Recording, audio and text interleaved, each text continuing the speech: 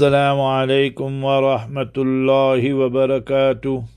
Bismillahir Rahmanir Rahim. On behalf of Markaz Sahaba, the voice of Ahlus Sunnah wal Jama'ah, and the Capital Group, we present to you the daily diary of Islamic history.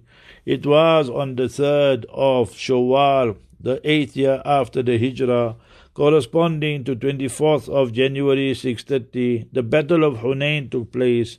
Almighty Allah speaks of this battle in the noble Quran. لَقَدْ نَصَرَكُمُ اللَّهُ فِي مَوَاطِنَ كَثِيرًا.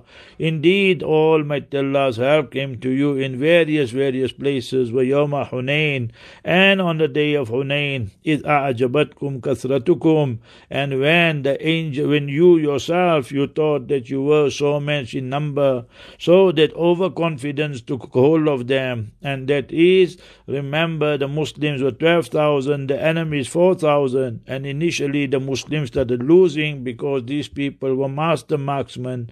Allah's help came, and then they won and beat the enemy, the Hawazin tribe. So between the Muslim army and the commander was Nabi sallallahu alaihi wasallam, and the Hawazin and Saqif tribe. This is not far from Makkah Mukarramah. When you go to Taif, you pass there. So may Almighty Allah protect the Haramain Sharifain and Majrul Aqsa. Ameen Ya Rabbal Alameen. Assalamu alaikum.